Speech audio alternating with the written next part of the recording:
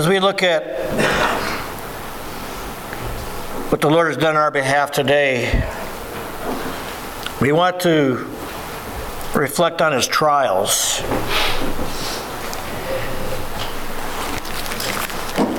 Life is full of unfairness. I don't know about you, but we all get upset with experiencing unfair things, and no doubt we've had some things that have been done to us that were unfair. As we just observed by way of the video and by way of the music and the poem and our own singing, there's been nothing more unfair than what was done to Jesus Christ. Christ experienced 2 different trials with 3 different appearances at each trial. There's a lawyer that took a careful exam of Christ's trials as they're recorded in the Scriptures, and he discovered at least 30 illegal things that were done in regard to his trials. We're not going to look at all 30 today. We're going to look at 12 of them later.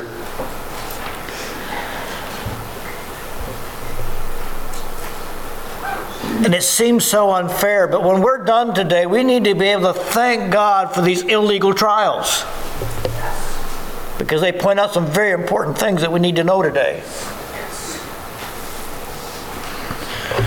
So let's begin by looking at some of these illegal things. There were 2 trials, as I mentioned. Each had 3 presentations. The first one was a religious Jewish trial. At each one of these trials, he was declared guilty at all 3 times. Jesus is arrested with the high priest present, and he was taken to Annas. We'll make note of that a little bit later, but Annas was, at that point in time in Jewish history, the most corrupt high priest the Jews had ever had. Then he was taken before Caiaphas, and Mike pointed out in our Bible study this morning there's something that he never existed. We now have historical documents that prove that he did exist. And he also appeared before the Sanhedrin. And then later, he reported back to the Sanhedrin again. The civil trials was Rome. The high priests, the Sanhedrin, all of them wanted Jesus Christ crucified, and they could not do that under Jewish law.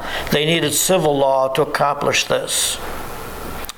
So he was taken before Pilate. And we're not going to look at all these scriptures. Dave looked at some of these. I think we're familiar with this, so it would take a long time to look through each one of these. Because again, as Mike pointed out in our Sunday school hour this morning, that not all the Gospels record all the same details at the same time. You have to put them all together to get the full impact. But he's taken before Pilate. And then he was sent to Herod. Pilate realized he had a hot potato on his hands. There's something building here that's bigger than he wanted to deal with, so he tried to pass the buck. And he passed it up to a higher court. Herod, he had heard much about Christ. He even wanted him to do some miracles, which Christ didn't do for him. He didn't get his satisfaction, so he sent him back to Pilate. He wasn't going to handle his hot potato. And he left it back to Pilate. Pilate sees that he's really, by Jewish law or civil law, they could not find anything. And let's turn to John 18. As we see that in each of these trials, under Jewish law, he was declared guilty, but under civil law, he was declared innocent. John 18, 33 through 40, we read, Then Pilate entered the praetorium again and called Jesus and said to him, Are you the king of the Jews? Jesus answered him, Are you speaking for yourself about this, or did the others tell you this concerning me? Pilate answered, Am I a Jew? Your own nation and the chief priests have delivered you to me, and what have you done? Jesus answered, My kingdom is not of this world. If my kingdom were of this world, my servants would fight, so I should not be delivered to the Jews, but now my kingdom is not from here. Pilate therefore said to him, Are you a king then? Jesus answered, You say rightly that I am a king. For this cause I was born, and for this cause I have come into the world, that I should bear witness to that truth. Everyone who is of the truth hears my voice." Pilate said to him, "What is the truth?" And then he said, when he had said this, he went out again to the Jews and said to him, "I find no fault in him at all. But you have a custom that I should release someone to you at the Passover. Do you therefore want me to release to you the King of the Jews?" Then they cried to him again, "Not this man, but Barabbas." Now Barabbas was a robber. Other scriptures also indicate that he was a murderer, as we looked at this morning from Dave's reading. But we find here that Roman law had, "I find no fault in him at all." In each one of these civil courts, he was declared innocent. But the Jews seek the crucifixion despite the civil court's conclusion. Let's go to Luke chapter 23.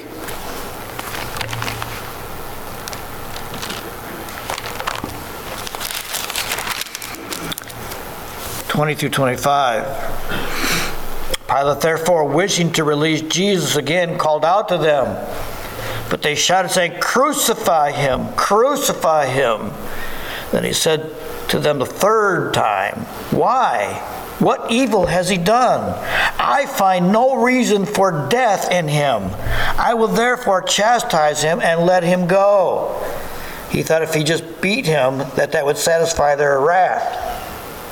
But they were insistent, demanding with loud voices that he be crucified. And the voice of these men and of the chief priests prevailed. So Pilate gave sentence that it should be as they requested, and he released to them the one they requested, who for rebellion and murder be thrown into prison, but he delivered Jesus to their will. Pilate seeks to release him, but they cry out for crucifixion. Now, we see here that Pilate caves into his wishes. It's not evident here in Scripture, but Roman history does prove that later Pilate lost his job because of this. The Roman law prided themselves in having accurate court cases and efficient court cases, and here Pilate gave in to the wishes of the people instead of going on the facts that he had presented to him. Let's look at 12 of the 30 reasons Christ's trials were illegal. Under Jewish law, in order for you to be arrested, you had to have a formal charge first. There was no formal charge. He was simply arrested. Number 2, the priests themselves were present when Christ was arrested. Now that might not seem too important, but in that day and age, the priests were the lawyers. So when there was an arrest to take place, they were not to be present because one of them would have to become lawyer, and they didn't want him to be biased in any particular way. But these men followed the soldiers to the Garden of Gethsemane, and they were there when he was arrested. By Jewish law, he was not to be arrested at night, only during the day. We know this is like very early in the morning, probably after midnight, he was arrested. The court that was held was being held the day before Sabbath. And in a capital case, you needed at least 2 days. Because on one day he was convicted, the next day his punishment was to be rendered. So they could not have it because the next day would have been a Sabbath and they would not render a verdict on a Sabbath day. So this was all being rushed through despite Jewish law. The court trial itself also was during the night, and this by Jewish law was forbidden. Then there were 2 false witnesses, and let's turn to Mark, because we are familiar that Scripture says in the Old Testament that if anyone was going to be accused, there had to be at least 2 witnesses. They had 2 witnesses, but they couldn't agree. Mark 14, 56 through 59, we read, "For many bore false witness against him, but their testimonies did not agree." Then some rose up and bore false witness against him, saying, we heard him say, I will destroy this temple made with hands, and within 3 days I will build another without hands. But not even then did their testimony agree. So they had no credible witness against the crime that he was being incriminated. Then, as we had read by Dave this morning, they asked him, what is your crime? Are you a king of the Jews? So they used his own words to incriminate him, but if they were going to do this properly, they would have had to look into his claims. Let's turn to Mark chapter. We're in Mark 14. Look at 61 to 62. But he kept silent and answered nothing. Again, the high priest asked him, saying to him, are you the Christ, the Son of the Blessed? Jesus said, I am. And you will see the Son of Man sitting at the right hand of the power and coming with the clouds of heaven. Then the high priest tore his clothes and said, what further need do we have of the witnesses? You have heard the blasphemy. What do you think? If this court was done properly, what would they have needed to do? They would have needed to go back and look at the prophecies that he had been proclaiming to see if they were true or not. None of that was done. It was never intended to be done. So his own defense was not considered properly. His sentence was even considered it was passed in an illegal place. Under Jewish law, any sentence could only be done in the judgment hall. The judgment was passed in the home of Caiaphas. It was obvious that the priests and the judges were biased before the trial began. They should have dismissed themselves. But in Mark chapter 15, verse 10, we read, for he knew that the chief priests had handed him over because of envy. Already biased before they even started. This was a kangaroo court. He was guaranteed to be guilty before it started. The court changes, the accusations had also changed. As we have been noticing here, he was being accused of blasphemy. But when he came before Pilate, he was accused of treason. Verse 61, again the high priest said, saying unto him, are you the Christ, the Son of the Blessed? Now look at chapter 15, verse 2. Are you the King of the Jews? And the answer said, I am as you say. They're trying to create a case for treason here. That's the only way the Jews or the Romans would crucify him, is if he was trying to set himself up as king over the Caesars. So it went from blasphemy to treason. And then the vote for Christ's guilt. Look at verse 64 of chapter 14. Under Jewish law, the vote for a criminal could never be 100%. And the reason was because one of those had to defend him and would vote for him instead of against him. In verse 64, have you heard the blasphemy? What do you think? And they all condemned him to be deserving of death. So not one of those Pharisees, Sadducees, Sanhedrin would defend him properly as they were supposed to. Now, why do we have this illegal trial here? Why did God record all this in all four Gospels that the trial was illegal?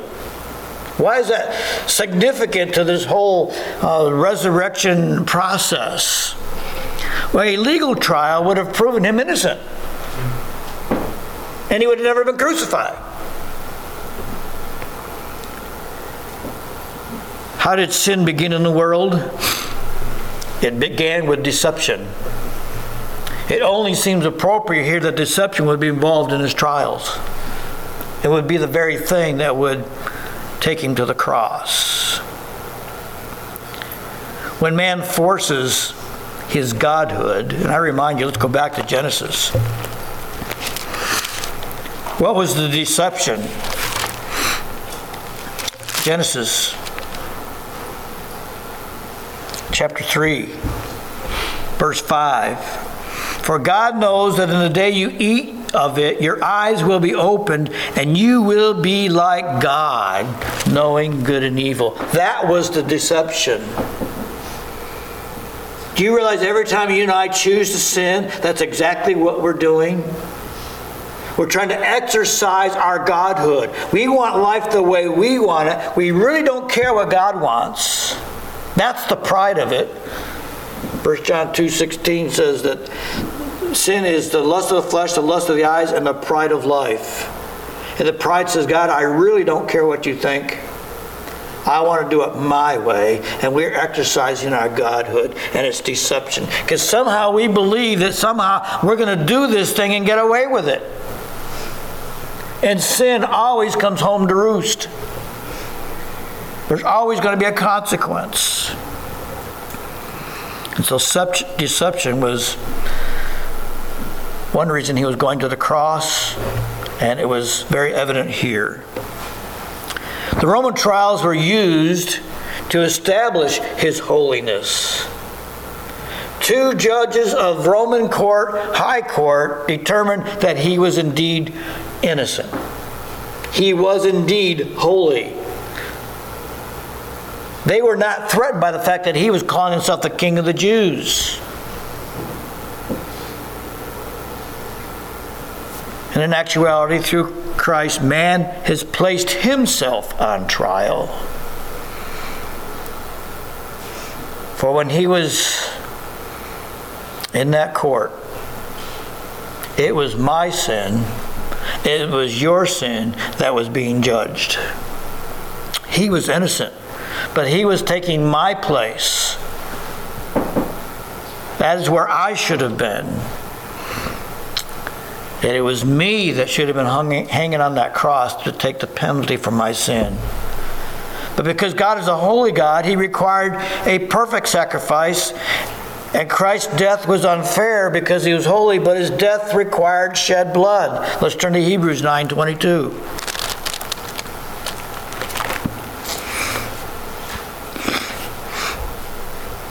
But according to the law, almost all things are purified with blood. Without the shedding of blood, there is no remission.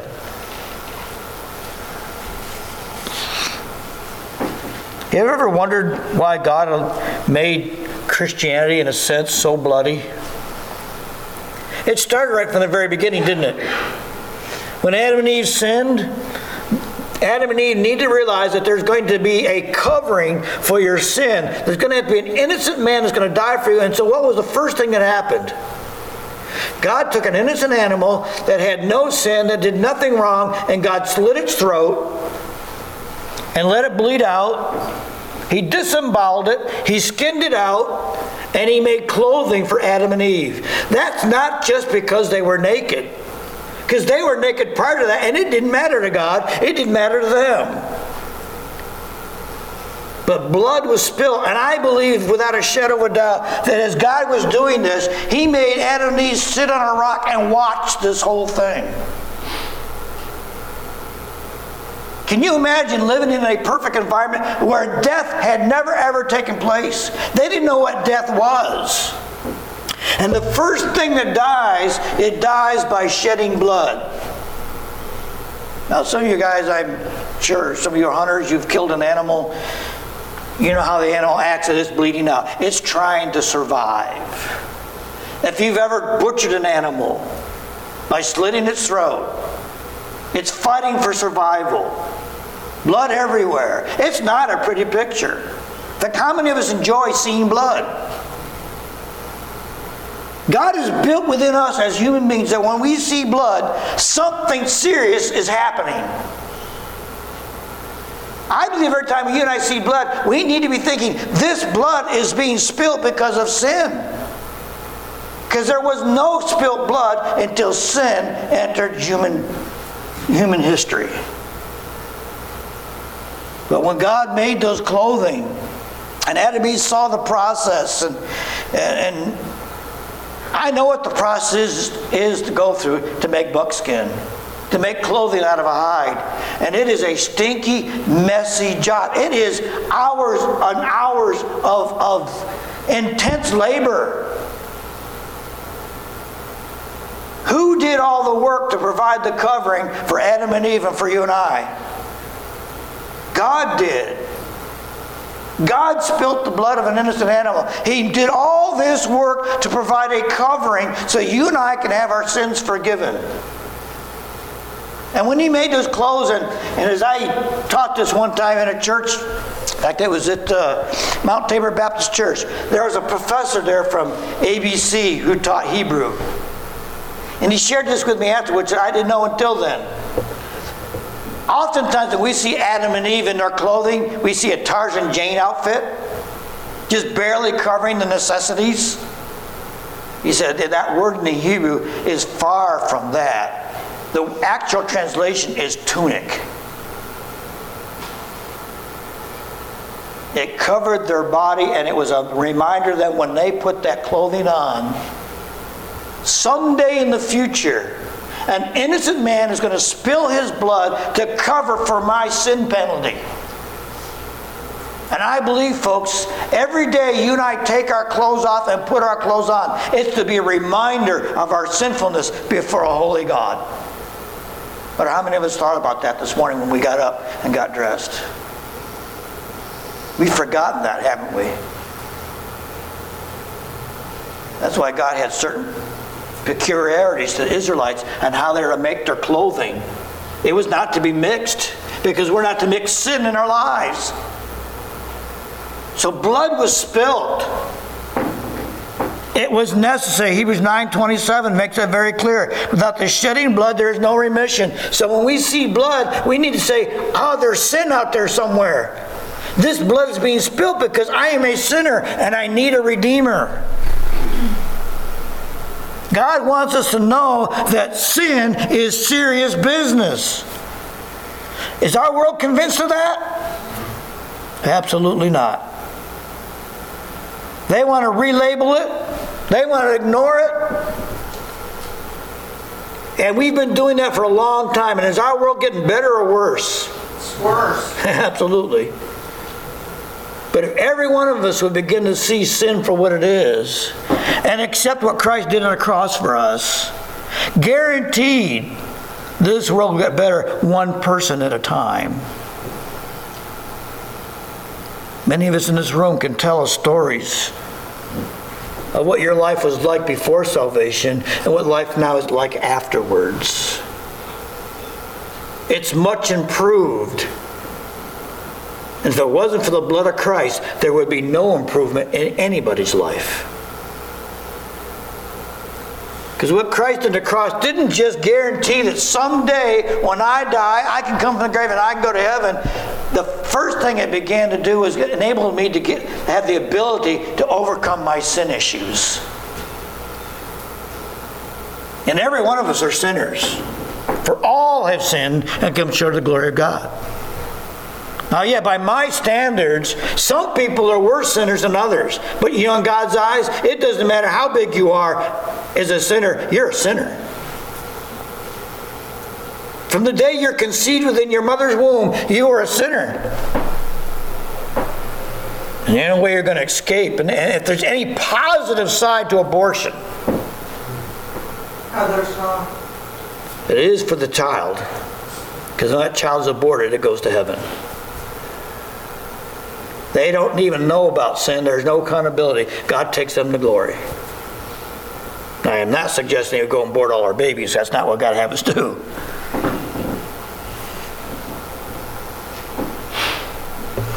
But sin is serious business, and we need to see is that the problems we have in this world, every one of the problems we have, all points back to sin.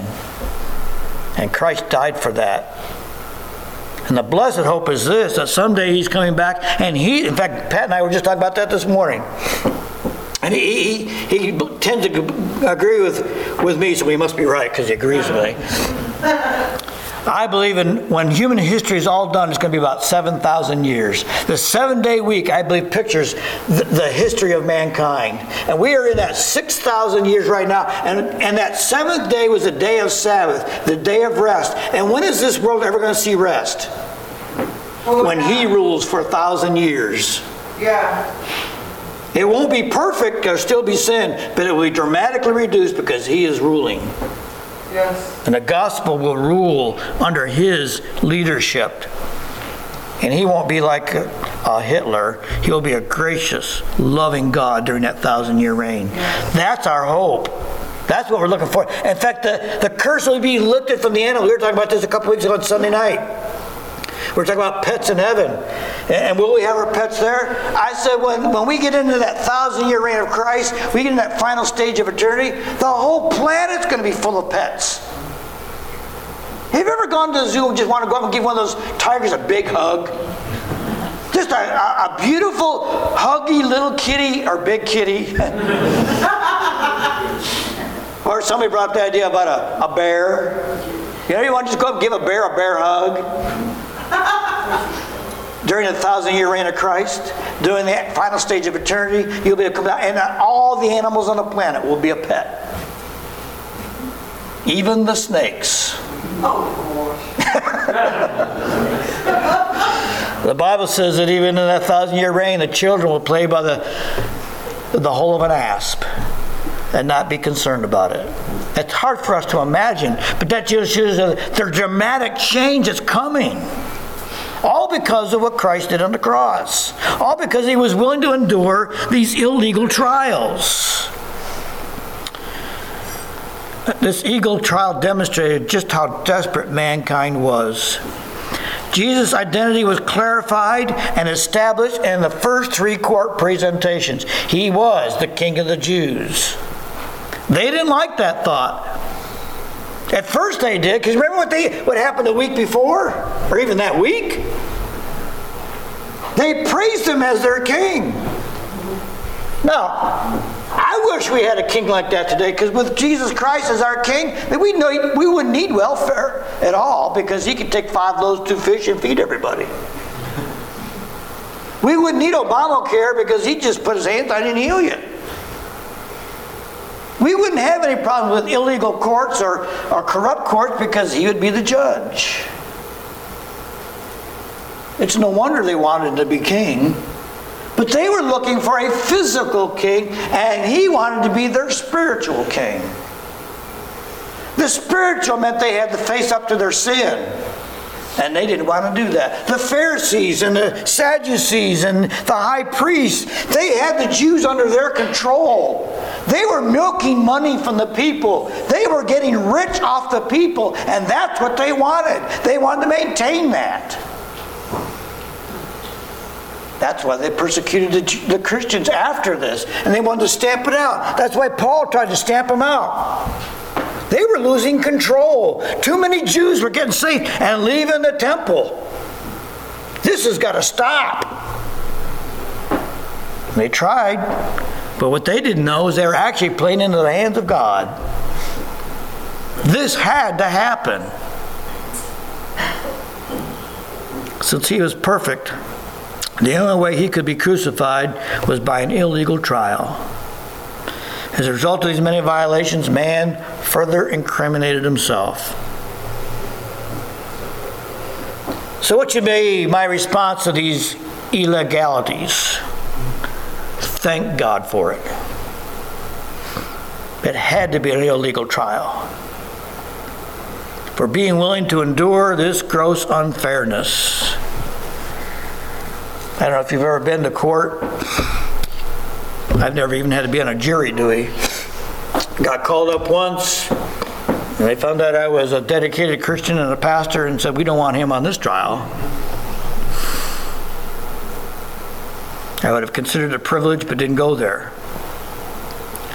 But maybe you've been in a court case and things didn't go well. We hear of them all the time. Nothing was more unfair. And as we saw in a glimpse of the video that Josh showed us,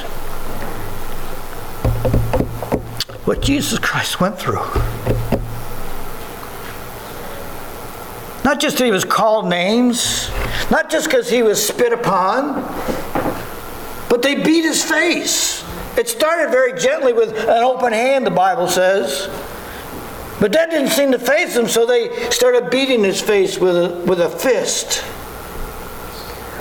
Now, you can imagine what his face must have looked like after they got done with that. You ever watch a boxing match?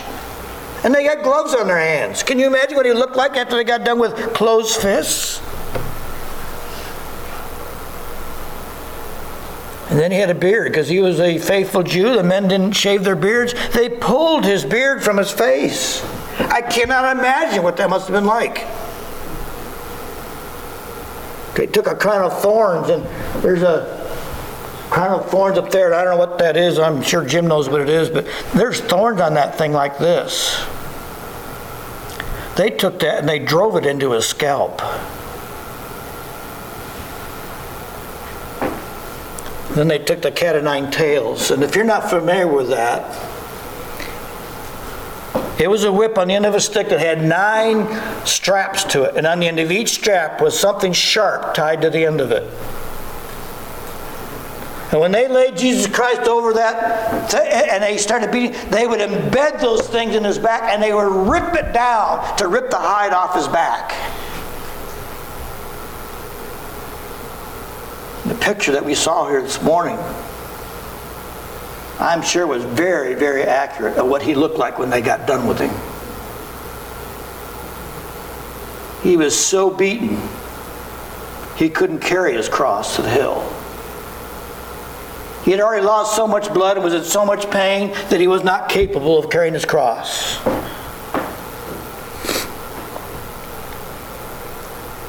And if you ever seen the film Passion,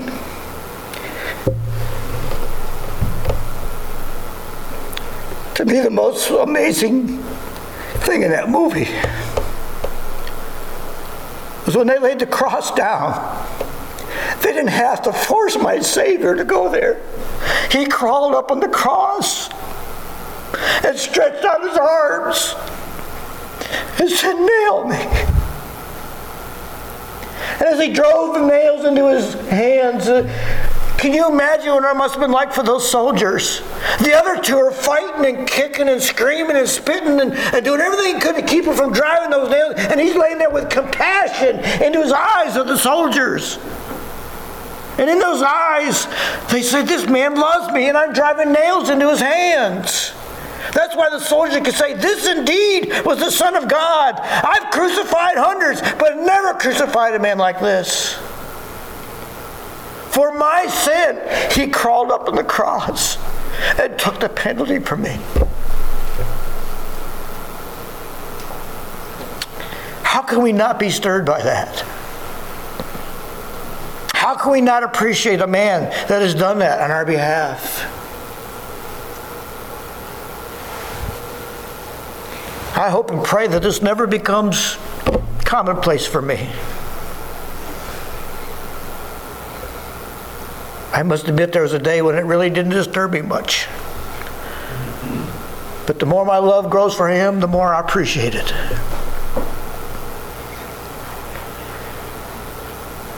He was willing to endure the emotional pain. I think that was more pain than just the physical.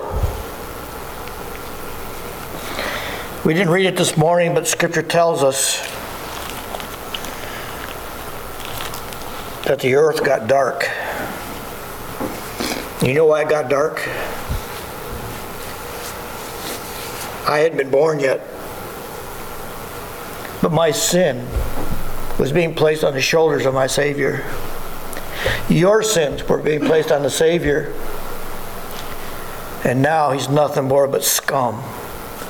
And his own holy Father could not look at his own Son.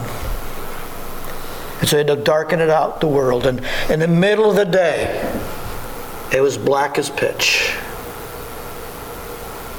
I believe that time frame in which for the first time and the only time ever in all of eternity, the Father and the Son were not one. And it was all because of my sin. It's all because of your sin.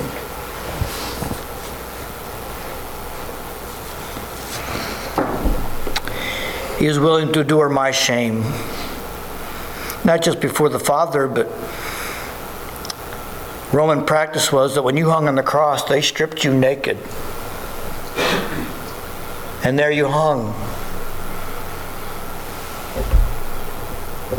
It was the cruelest punishment they could imagine for the worst criminals of the Roman Empire. And he was accused of something he never did. Now we have men sometimes that, in fact there's one here just recently that was released because of DNA. Found out he wasn't there, he wasn't guilty. Spent like 25 years in prison. That is a horrible tragedy. It happens, there's no question about it. But this man didn't go through anything that my Savior went through.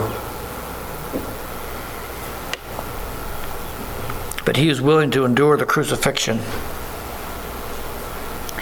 He is willing to endure these horrible trials. All this took place within 9 hours, all for the purpose of securing my redemption. Let's turn to Mark 16:6 as we reflect on the importance of this day.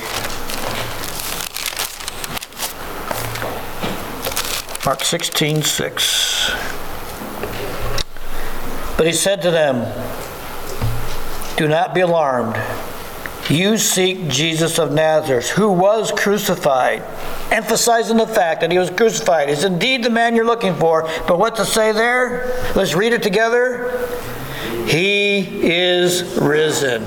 Let's see if we can do that better and unify a little better. He is risen.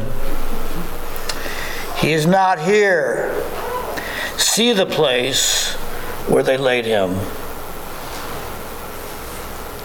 And there are those who want to be skeptical about his death. Oh, he was just unconscious in the coals of the tomb. Brought him back out. Well, how did he get out of there? He didn't roll that stone away by himself. They can come up with any excuse that they want. But the fact of the matter is, he is risen. Yes, he is. Today we have a great deal to be thankful for. Yes, we do. Let us thank God for his illegal trials. But in those trials, his holiness was established. He is King of the Jews. There's no question about that. And he had to die.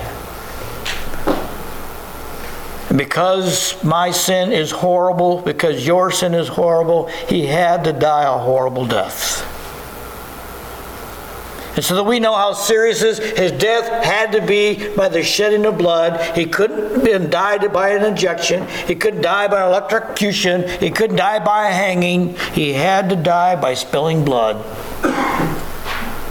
to impress upon us just how serious my sin is and your sin is. Let us not take sin carelessly, but let us do take the love of God and appreciate it for what it is. Everyone in this room wants to be loved by somebody. But we cannot be loved any greater than by God himself. His love is sacrificial. His love is unconditional. But in order for us to appreciate what he has done, we have to choose to love him in return. Again, I remind you of Genesis. God put Adam and Eve in a perfect environment. I wish I could have been there. But I'm reminded I'm going to be there. Because you can make a new heaven and a new earth, and it's going to be just like the first one. We're going to see it if we know Christ is our Savior. But in that perfect environment, that perfect garden, he put one tree in the middle of the garden and said, now leave it alone. If you eat that fruit, you're going to die. Why did he put that there? Because the basis of love is choice. Yes. We have to be able to choose. And as long as they left that tree alone, they were saying, God, I love you 100%. You're my creator. Yeah. I appreciate you. You love me, I love you.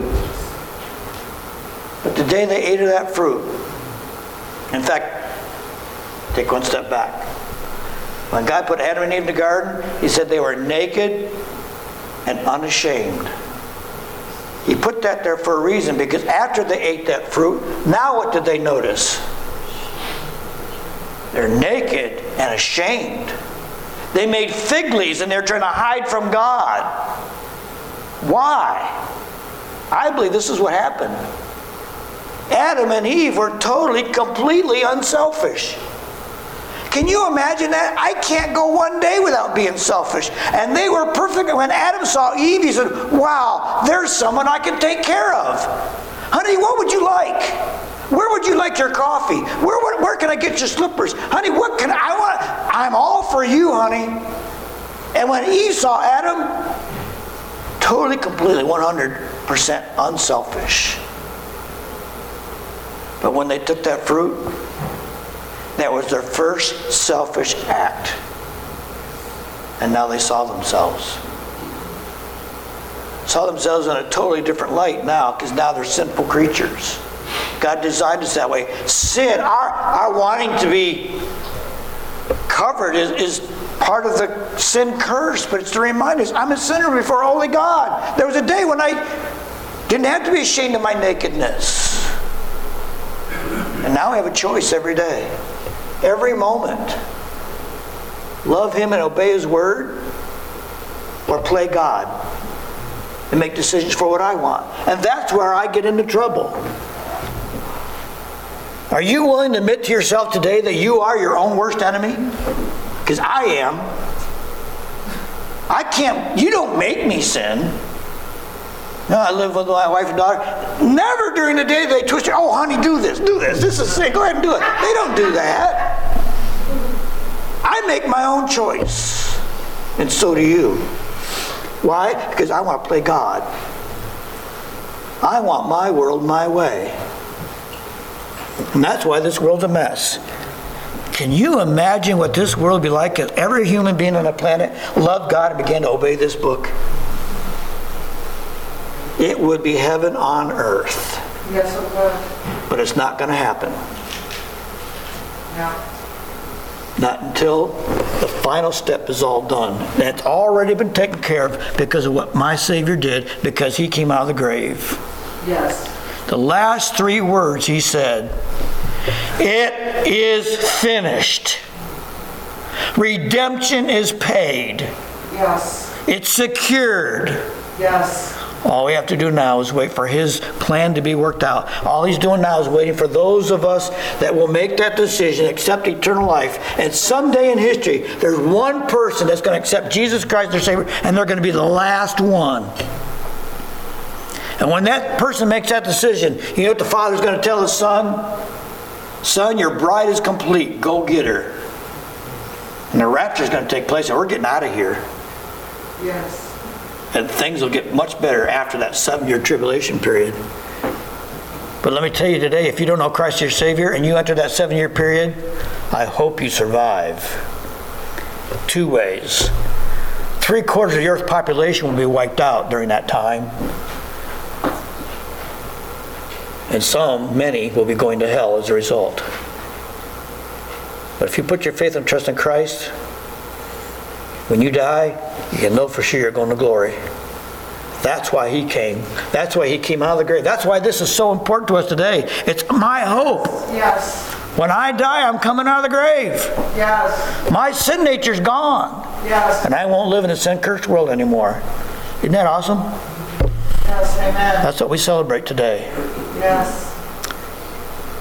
So I thank God that He had 2 illegal trials to determine who He was and His holiness. So I know within my own heart, He is my Redeemer. Yes. Father, thank You for the Word.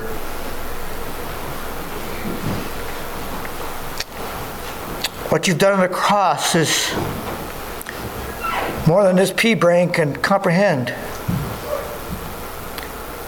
But I take it by simple faith that You loved me enough to endure all that so I don't have to worry about going to hell. You paid the penalty for my sinfulness. And God, I thank You for that today. May I never lose sight of it. May I want to live a good life, not to earn my way into heaven, but to show my love towards You, because I can't love You enough. I want my love for You to be 100%, but it's not. I just plead, God, help me to love You more. every day. Because I know your love for me is already 100%. We'll give you the praise and the glory for it all. It's in our Savior's name we pray. Amen.